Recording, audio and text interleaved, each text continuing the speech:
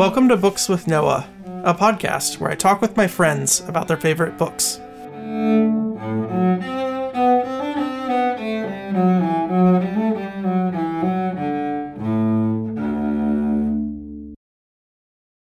I'd like to welcome Chris to Books with Noah. Chris is a fellow engineer and has a YouTube channel called Smart Van, where he talks about his smart van.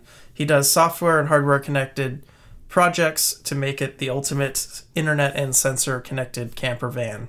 Chris, welcome to Books with Noah. Hey Noah, thanks for having me. Awesome, welcome. So we're here to talk about Richard Feynman's book, Surely You're Joking, Mr. Feynman. And it is a comedic work of autobiographical nature. It's about 12 hours on Audible. And I would say that it's just hilarious and enjoyable the whole way through. But what say you, Chris? How did you find out about Surely You're Joking, Mr. Feynman, and what did you think? Yeah. So I think it was something like 8 years ago, my freshman college roommate gifts me this book for Christmas. And at the time, I embarrassingly I might have heard of Richard Feynman, but didn't know much about him. And certainly didn't know, the kind of like stories and life he lived. So I got this book for Christmas and also just sat on my bookshelf for a few months before I read it. And I remember reading it and, finding out about this guy, just the crazy amount of stuff that he's done in his life, right? Like not just his scientific contributions, but also like just his character and personality really come out in this book. Yeah. And like you said, I agree. It's like extremely, it's very funny. Right. Yeah. It's very, engaging and just all around delight to read, I'd say. Yeah, I agree. And for listeners who maybe don't know, Richard Feynman was a theoretical physicist, and he was born in 1918, died in 1988. He's, I think, probably most famous for his lectures, which I actually have not seen, but they're kind of physics for everyone to understand. And yeah, he went to MIT, Princeton, and just being... Nope. No? I was in Nobel Prize, right? Even though he didn't think it was a big deal, but that is kind of a reason he's famous. Right. His contributions to like quantum physics, his involvement in the Challenger, scenario where he was the guy who found the gasket, the leak gaskets. Yeah. Yeah. His involvement in the Manhattan projects. At the time, a more junior physicist, but still very, very cool. Yeah, so very fancy credentials. But when you listen to his book, he's very unassuming in every single situation he walks into. He approaches it as if he knows nothing. He intentionally puts himself in situations where he doesn't know anything, and he views it as an opportunity to learn, and describes the world as his playground for him to make mistakes, and it's just it's fantastic in my opinion. It's that kind of Zen Buddhist beginner's mind before it was even a thing. So what is your favorite? And then the other thing to mention is that this book is kind of a collection of short stories from his life that are all kind of weaved together to make a long narrative that kind of gives you an idea of his life, his wives and whatnot. So, which part of the book is your favorite, if you had to pick one? Well, first of all, that's a good summary of it. This kind of Zen mind, you can really see that in the way he approaches the world. And I don't know if Feynman studied Buddhism. He might have. I know it was becoming popular in America at the time. Yeah. Certainly, I guess it's maybe hinted that he might have, right? Yeah. He did do a stint in Japan, I believe, and did travel a lot. As far as my favorite part, I guess one of the interesting stories I recall is he learned to play the drums and he learned to draw, right? Those are two things. Yeah, in Brazil. He spent some time there. Yeah. I thought that was really interesting because it was relatively later, like he was in his 40s when he learned to draw, right? And I've looked at some of his watercolors and you know his like sketches, and they're pretty good. And I guess it's kind of amazing that, you know, this guy who's very accomplished in his 40s decides, you know, because it's very hard to start all over, right? Like I've tried learning to draw before, and it's very difficult. Yeah. You're definitely bad at it, right? And I guess the fact that this guy was able to go and you know practice at it, I thought was really cool. Right. Yeah. He walks into every situation with this fear of not being bad at something, whereas I think most adults are afraid that they're going to start something and they're not going to be good at it, and that it's embarrassing or whatever, whether it's, you know, speaking another language or playing a music instrument. I was just listening to this other book, and it's a piano teacher talking about a student who, you know, tried to play something and couldn't do it, and then tried again. He's like, oh, you practiced it for 3 minutes and you can't do it. Like, surprise, right? Like that's everybody's experience, but he doesn't care, and it's beautiful.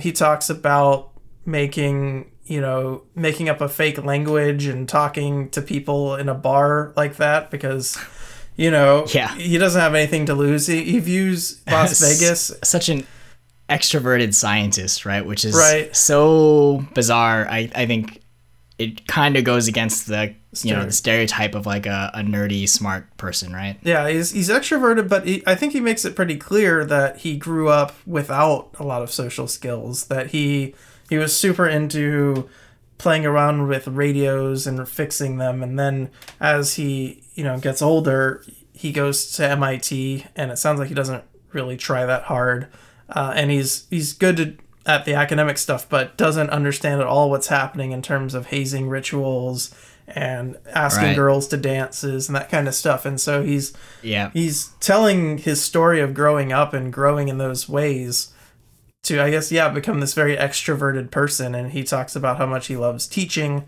and how that's not easy to prepare a really good lecture. And so, I think you're right. I never thought of that he probably is an extrovert if we're going to put a label on him. But yeah, it's just all... But perhaps he developed into it to a big extent, right? Right. And he talks about, I mean, he got married young and his wife passed away from, I believe it was tuberculosis.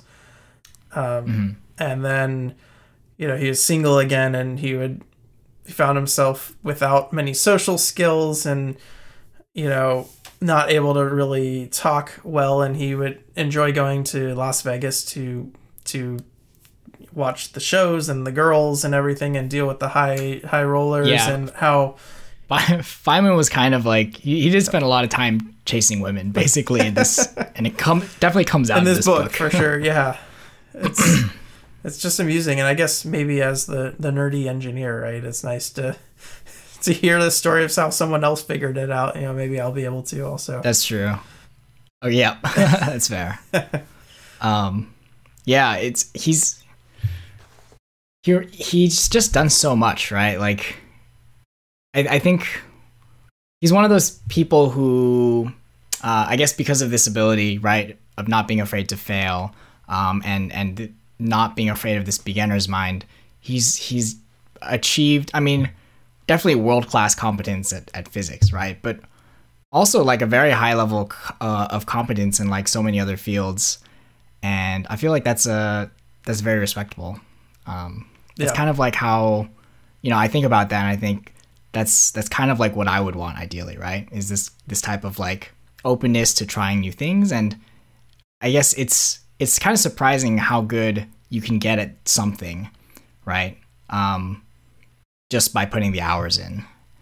And I think that's definitely something I took away. And I think the part that comes across most strongly is just never-ending curiosity, right? He talks about how things kind of felt stale for him for a while because he wasn't doing the kind of physics that he finds interesting. And then he starts talking about how, he's more interested in these, like, why does water in this little tub go this direction and not the other one? And what happens if the spout goes the other way? And it just seemed like play was such a big part of everything he did, and with the exception of working for the army doing, gear calculations. He talks about how that was miserable. Yeah. But even while working for kind of the military or the government, he did safe cracking at Los Alamos. Yeah, I think that's in how the place he kept where they were himself building nuclear secrets, right? Like that kind of contrast is so funny to me. Yeah, he's got so many good stories. Yeah. That's great. I want everyone to read this book, and I'm not supposed to say that. I'm supposed to let people decide for themselves. I mean, look, it's a great book. I mean, I think it has a lot of good lessons. Not just for people in STEM, but maybe especially for people in STEM. And it's an easy read just because it's very amusing. Yeah, the time passes so quickly. Fantastic. Do you have anything else to add? I mean, I guess sure. I can soapbox and just talk about how meaningful this book has been to me. I mean, kind of. I knew that I wanted to do engineering at an early age. But in my mind, if I'm looking up to these role models or heroes, right? They're kind of all in popular conception, for better or worse, the same, right? Like they're usually male, right? To be honest. And they're these nerdy guys like Steve Wozniak and Bill Gates, right? Yeah. And even today, I don't know if that's changed much. It's still like Mark Zuckerberg and these other kind of programming types, right? But I think reading this book has helped challenge that, like the idea that, if you're gonna excel in your highly technical subject, you have to just be an introvert who, goes deep into that subject and for better or worse, just has no life, right? Yeah. I think it's very clear from reading this book that Feynman had a lot of hobbies. He cultivated a lot of these hobbies. He got good, surprisingly good at a lot of these things. And surely part of it is just that he's just clearly he's a very brilliant person, I think, just very gifted in that sense. But I think this sort of attitude is something that anyone can take away, right? Yeah, it's great. Well, thank you, Chris, and thanks for being part of Books with Noah. Yeah, thanks so much for having me. Thanks for listening to Books with Noah. If you enjoyed this podcast, please consider leaving us a review. You can also visit our website, bookswithnoah.com.